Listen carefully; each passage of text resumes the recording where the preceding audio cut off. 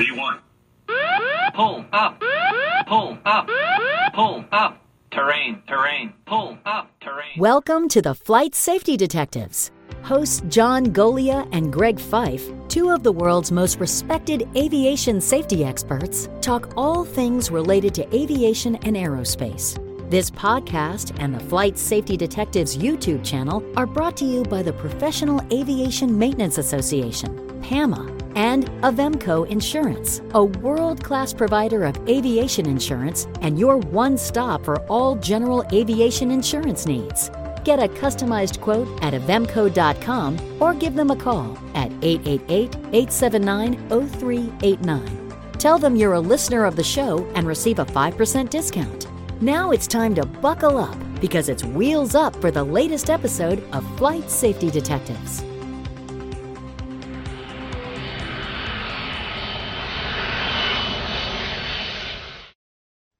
Well, hello, Todd.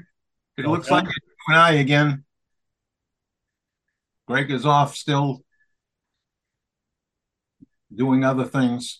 Which means he's going to miss all the fun. His loss, our gain. Well, he had some fun earlier this week. He was off flying an airplane in conjunction with an accident. But now he's bogged down with court issues. So, fortunately, not involving him as a defendant. Yes, that's true. That's true. Well, we got another interesting accident to talk about today. This one you found. It's from 2017, but it involves a flight instructor with a student in the front, four-place airplane, with another wannabe pilot in the backseat, who was just going along for the ride and seeing what information, tidbits that she could pick up to help her through her adventure to be a pilot. So 3 people on the airplane. It's out in California in the mountains, which is a dangerous place to start in doing flight maneuvers. But in fact, that's what they were doing. And they had a practice area out there over a valley, but it was in mountainous terrain. And they were trying to simulate engine failures, maneuvering. So not the place I would pick to do that, but in any event, that's what they were doing.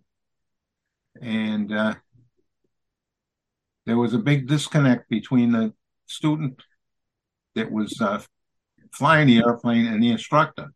They had different accounts for what happened. Unfortunately, the student in the back seat, the young lady, perished in the accident.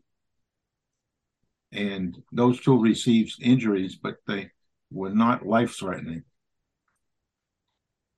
And the flight instructor reported that everything was normal with the airplane, but the airplane could not outclimb the approaching terrain.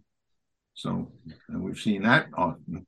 Usually people get themselves into a box canyon, can't turn around, and they can't climb out. Not a good place to be. Now, the thing that struck me about this when I was reading the NTSB accident report was that the instructor, although the instructor and the student differed as to exactly the sequence of events, one thing they both agreed on was that the instructor wanted to fly toward rising terrain in order to do an engine out practice. And it struck me as kind of odd that rising terrain is not the kind of place you want to even simulate an engine going out, since in my not very sophisticated way of looking at things, if an engine or a system is running normally, any change to the system might cause a malfunction, whereas if you kept running, it's less likely a malfunction will happen. Well, the malfunction in this case was possibly not a malfunction, but a performance issue.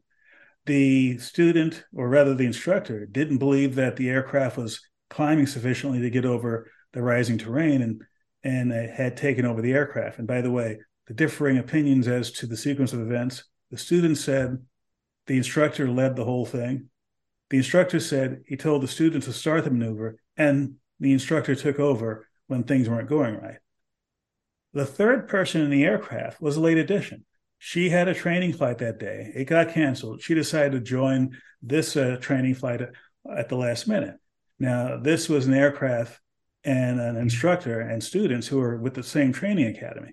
So although they didn't go into details, one would presume that they were knowledgeable about each other and about each other's capabilities. And this sort of thing might be a normal thing. That is, taking a joyride in the back seat just to see how other people are doing things. I've done it myself, and I have nothing against that. But the fact that you had a third person add at the last minute, or rather not planned to be there, but they're there right before takeoff, means that some performance things about the aircraft won't be the same. It's not going to climb as fast as it would if it only had two people on board. And in fact, the NTSB in the investigation pointed out that the manual said under the loading conditions they had, they would have had a certain level of climb performance. The actual climbing performance was less than that, due to part to the fact that while climbing, the instructor was also turning the aircraft, and turning the aircraft reduces the climb performance somewhat. And also, and this is something in general for any aircraft, if you have a pilot's operating manual that tells you the performance of the aircraft, it's the performance of an ideal aircraft. It was done by a test pilot at that manufacturer under a specific set of conditions, and they put that in the charts and tables. If you were to manage your flight, assuming that those numbers are absolutely true for you in your situation, it will be let's just say it will be a risky thing to do, because your actual performance is probably going to be not as good as the published performance. The aircraft isn't going to be perfectly tuned. It's not going to be coming out of maintenance with all bells and whistles working. And no one's going to have extra gear in the back of the aircraft, as opposed to a test flight where it'll be a very clean aircraft with nothing else going on. So the fact that it underperformed, not surprising. The fact that the instructor deliberately was heading toward rising terrain in order to do this, that was surprising. Yes, very much surprising. I never liked doing any maneuvers in hilly area. Fortunately, here in Massachusetts, we don't have hills like they have out there. In that place of California, that part of California, it's real mountainous. We'll probably never know what he was thinking at that time. Because will he be honest with it? I mean, we already have two different stories coming out of the two survivors. So I think we've got what we've got. We're not going to get any more. And the kind of thing that's tragic about this is that this represented three people in their 20s. And the person in the back who was killed was actually the daughter of an airline pilot who flies aircraft back in her home country of Bangladesh. She wanted to follow in her father's footsteps, was doing all the right things, going to a training academy in the U.S. where training tends to be more easily available and cheaper than in other parts of the world. And there's nothing that the one thing that did stand out, which it wasn't clear from the accident whether or not this was the case, she was in the back of the aircraft. When the aircraft settled into the trees in the rising terrain, there was a tree that basically came up through the bottom of the aircraft, right behind the left seat, and was in the passenger area in the back. The person started off the flight in the right seat, but the report stated that her lap belt wasn't fastened, and her injuries were on the left side of her body. So presumably, she shifted as the aircraft hit the trees. And John and I were speculating before the show that even if she had her lap belt on, the fact that she had shifted over to the left meant that instead of her entire body shifting, maybe the top of her body would have been shifted, because I don't believe they would have had shoulder harnesses in the back. And that being the case, she might still have been seriously injured or killed. But the fact of the matter is, all things being equal, if you're having an emergency situation, an off-field landing, having your seatbelt on is typically way more conducive to surviving than not having it on. I don't think I would own an airplane today that didn't have a shoulder harness. And I have been telling people for a long time, I'd even fly with a helmet today. The military knows that all their people have to have helmets on. Everybody in the airplane has to have helmets on. It makes a big difference. It doesn't take a lot of force to get blunt force trauma to your head. And the helmet can give you They're not going to protect you in every accident, but in some of these where the airplane stays relatively intact, and this one did, that a helmet may have saved this girl's life because the report's clear that her skull was cracked open. So, and for those of you who are watching the video version of this, we're going to be having photos from the public docket that clearly shows a tree trunk, I'd say about 10 inches in diameter, came up right through the floor of the aircraft, right behind the two front seats, and was impinging on the passenger area. And anyone sitting in the passenger area, their legs would have been at risk of being seriously injured or crushed by the tree trunk and the branches. But still, like I said before, if you have your seatbelt on, even in something as catastrophic as this, likelihood of survival is higher. And to the credit of the instructor who was flying this as it went in, the aircraft is largely, the passenger area, the cabin area is largely intact, save for the tree coming up to the bottom of the floor. Yeah, which would indicate a pretty slow speed at impact. So, very interesting. Very interesting. But the key takeaway here is that first, this is more to the NTSB than anyone else. If you in the report, and the NTSB did, indicate that there are two clearly different messages being said by the two survivors as to who was doing what. Looked in the public docket, there was a statement from the flight instructor in I believe it was a 1620 form, but nothing equivalent from the student pilot. So it'll be interesting to note what exactly was the difference between those two, and did the NTSB or the FAA or whomever come to a conclusion as to who was right? Because you had two very different statements. One, the instructor did it. Two, the student started, and I tried to save the day, did the best I could. But still, the bottom line, the instructor is the one who made the decision to fly toward rising terrain to do this engine out training. And what kind of sense does that make? No, it doesn't make a lot of sense at all. What a terrible waste. That young lady, promising career. And this happened in 2017, which was before the pandemic and such, and before the most recent increase in demand for professionals in aviation. But even in 2017, there was a rising demand around the world for professional pilots, not just in the US, but in countries around the globe. And in spite of the fact that requirements overseas outside the US might be not as strict as US requirements, still, the basics have to be done. One has to be trained to be a pilot. One has to be able to be an instrument-rated pilot and a multi-engine pilot before you even at the lowest rungs of being in the corporate or regional jet world. And that's the same whether it's in the US or elsewhere around the world.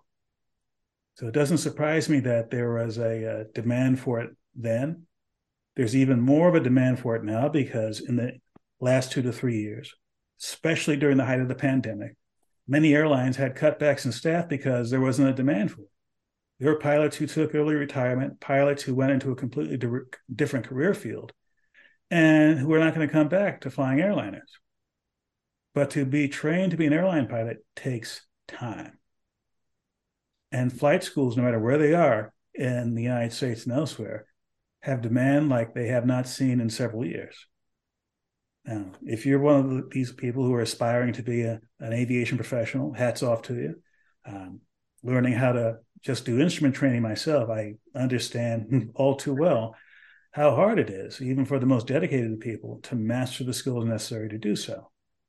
But not at the risk of putting yourself at risk by doing things that don't make sense, by going along with procedures you might think isn't squaring with what the regulations require, and by going with a flight school or flight program or a training program that seems to be convenient or inexpensive, as opposed to one that is meeting your basic requirements for reliability, responsibility, quality of staff, quality of equipment, etc. I read an article recently, and I don't know I don't remember if somebody sent it to me or if it was just on the internet, but it was essentially when you should fire your CFI. I saw that same article headline. Haven't read that story yet, but I will. Yeah, and that's an interesting piece because I never did that. Although I had one CFI, but I flew with a lot of other people just to get time and uh, just to fly because I was hanging around airports and I was, washing airplanes to go fly with them when they came out. So, I guess maybe what I'm saying is I wasn't far off from this young lady and what she did, trying to better my knowledge. And to that point, flying isn't cheap, not by a long shot. And most of the people, in my opinion, who are younger learning how to fly are going into serious debt in order to make this happen. And that's just an inescapable part of the reality of aviation. And if you're in a program and you think things aren't going well, either with that instructor or with the overall program that you're in, the right thing to do may be to fire your CFI or fire the whole program. The reality is you do that, there will be a lag time between you moving away from that one setup and finding another one. It may take you time, it may take you money. And if you're here on a visa and you have a certain amount of time to get things done, there could be considerations there. So we're not thinking for a second that this is an easy decision to make. There are many flight schools in the country, but they're not all concentrated in the same place. If you're flying in Texas and the best second option is in Florida, it's not only going to a new school, it's picking up and moving to a new state, setting up house and everything else that goes with that. Doubly difficult if you have a family to care about as well, not just yourself. Yes. Well, I think we talked this one to death. The takeaways are, don't do stupid things. If you're out there flying around, pay attention to everything. You're going to do maneuvers, pay attention to if the maneuvers go bad, what am I going to do?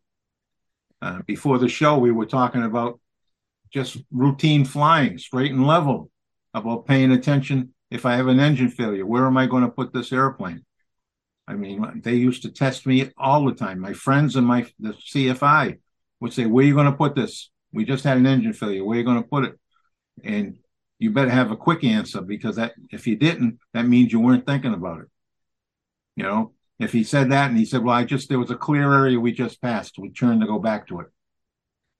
That kind of thing. So flying an airplane is not for the weak.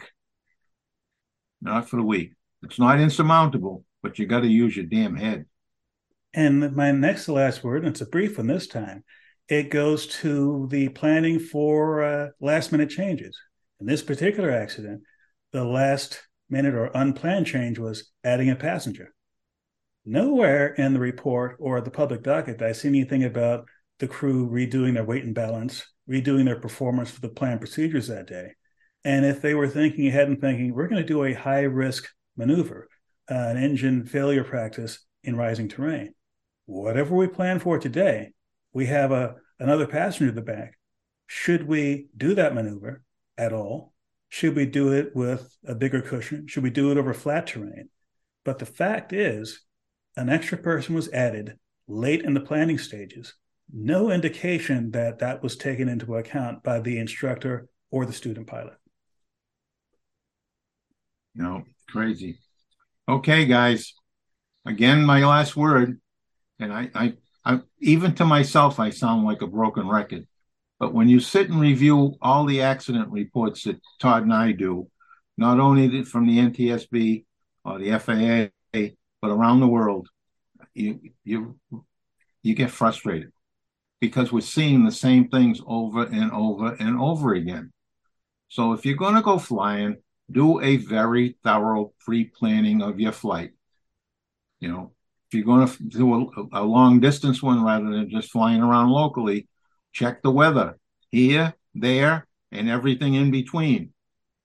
When you get out to your airplane, do a very thorough pre-flight inspection. Right? If you don't feel comfortable with what you're already doing, then talk to somebody, another pilot or a mechanic, right? And get to know your airplane. Get to know what to look for. Get to know where the problem areas are from people that have been around them longer than you have been. And after you get in the air, put that head on a swivel, because even in countries with very little aviation activity, every once in a while we find a near miss or a collision between airplanes in an area that shouldn't happen, wide open spaces. So please put your head on a swivel and fly safely. To listen or watch more episodes of this show, go to FlightSafetyDetectives.com, the Flight Safety Detectives YouTube channel, or your favorite place to listen to podcasts. To contact John and Greg about the show, send them an email at flightsafetydetectives@gmail.com. And remember, for aviation insurance needs, contact Avemco Insurance at avemco.com or give them a call at 888-879-0389. Mention Flight Safety Detectives and receive a 5% discount. Thanks for listening to the Flight Safety Detectives, and remember to always fly safe.